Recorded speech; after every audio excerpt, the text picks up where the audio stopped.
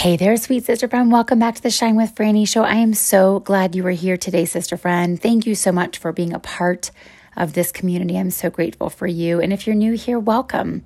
So glad you're here. I always pray that I steward well what the Lord has entrusted to me. So, all right, I feel like today's message is divine. It has been on my heart for several months now. Many of you know that I attended a ministry school. It was a ministry healing school, late summer. And it was one of the foundational principles, if you will, of the healing ministry. And it is a topic that we've talked about previously on this show. And so I'm going to dive into this today.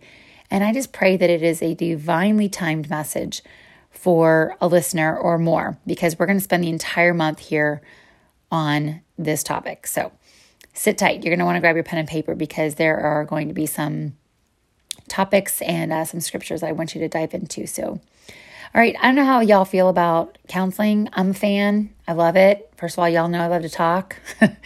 And so I love being able to have someone process with me and then to further equip me with tools and give me different perspectives that perhaps I never saw or thought about or even explored on my own, that I'm like, I never would have thought that person would have offended by me saying this, or I never would have thought that this could be the reason for that. So I just love counseling. And it's an opportunity for us to really dive into the places and the recesses of our hearts that perhaps have been wounded, and even some of the places we didn't even realize that there were wounds there. All right, so some are fresh and some are buried so deeply down in our hearts, we don't even realize that they're there. So I had many spells of, years where I had sought professional counseling. So in 2016, I was actually in my early 40s, so we're just talking several years ago here, and I was in over my head in a relationship with a married man. If you're new here, that is not new. I share that story a lot. It was simply a manifestation of me trying to fill a God-shaped hole in my heart that only God could fill.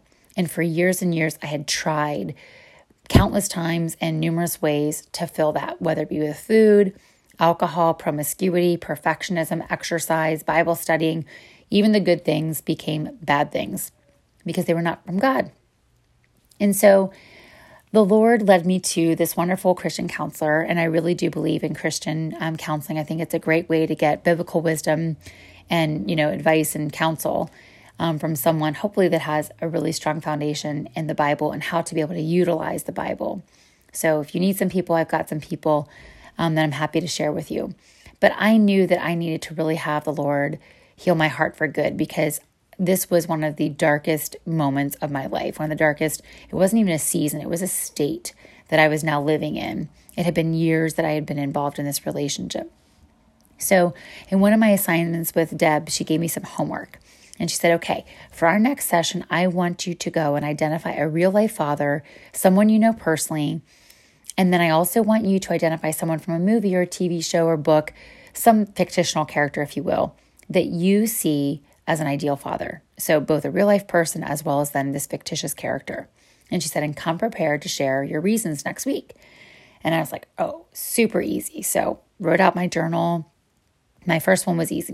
My real life dad was Mr. Jones, GP, Gary Paul.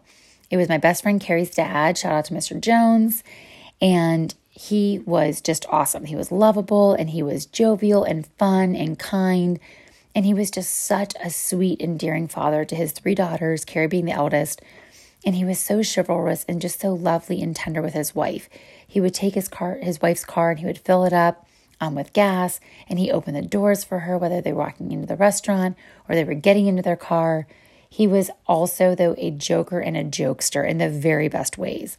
He always had a joke for us. He had special nicknames for us. He always had candy. And, he was king of dad jokes, right? So he had nicknames for us, and mine, he had a little chant, and it was like, who can? Fran can. And I just loved having someone who believed me, especially someone who was not my own father. And let's just be real. The Joneses also had some really great treats. They were like into the charcuterie before charcuterie was a thing. They had pepperoni, Triscuits, and cheese almost every time. It was a staple at their house. Let's just say yum, all right? So now, as for a fictional father, I was obsessed with the movie 16 Candles. It was a John Hughes film of the 80s, Absolutely. I think I know pretty much every single word still to this day, almost by heart. And it was Samantha Baker, and I just loved her. She's played by Molly Ringwald, and she was awesome. And I love that movie, and I always teared up at the scene when her parents had forgotten her birthday because her older sister, Jenny, is getting married. And she goes all throughout the day of her 16th birthday. And every single family member had forgotten her birthday. Her siblings, her parents, everybody, grandparents, everybody. And they were also distracted with all the comings and goings of her sister's wedding. And so now here, the father comes after he realizes it, and he comes to her on the couch. All the family members staying at the house. So she, Sofa City is where she's sleeping. And he's just so tender. And he says, I am so sorry. He said, we were so distracted with all the things. And he said, you're not like Jenny, your older sister. He said, you're super special and you're different. And he goes on to have this just heart to heart with her and, in the dark on the couch, and she's crying and all the things. And just very sweet. So here I come prepared with my homework, next week, and I hop on my call with Deb. And after we pray, she just dives right into the assignment. And she affirms, all the many attributes of Mr. Jones. And she's like, yes, he's a very very honorable man of God, ambassador, good father. She's yes. So then I started explaining Jim Bakker, which is Molly Ringwald's dad, Samantha Baker's dad, from 16 Candles. And she was familiar with the movie. And then she opened up the door to 20 questions. And I felt like it was a full-on interrogation, y'all. And she was able to, in the best way possible that a counselor can and a Christian coach, any coach can, they ask the right questions that lead you to an end that you now realize that you're like, oh my gosh, how did I not see this?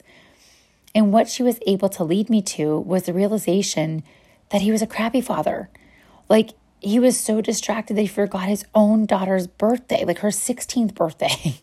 We're not talking like, oh, it's your 41st. Like, pretty big deal, right?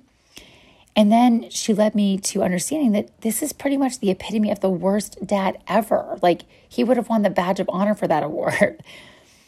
So this really started my journey and really my discovery at this point of what the orphan spirit was. And that is what we're going to be focusing on this month.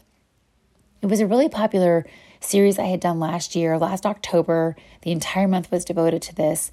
And I just really felt the need, as I mentioned, when I went to ministry school earlier this year, this is the foundation of a relationship. Because if we don't have the Father's love, and I'm talking the Father, capital T, capital F, if we don't have our Abba's love, then guess what? If we are not able to receive that as a daughter of the King, if we walk around as an orphan, then we're not able to fully receive, so we therefore cannot fully give. And that's scriptural, y'all, right? Fully give, fully receive.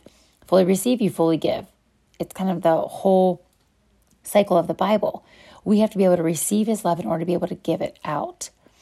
Now, I will share this with you. Some people were like, I didn't even realize that the orphan spirit, I have a really good relation with my parents. Please know, you could have two parents. You could have had an awesome dad. Like, he could have been winning the Dad of the Year award.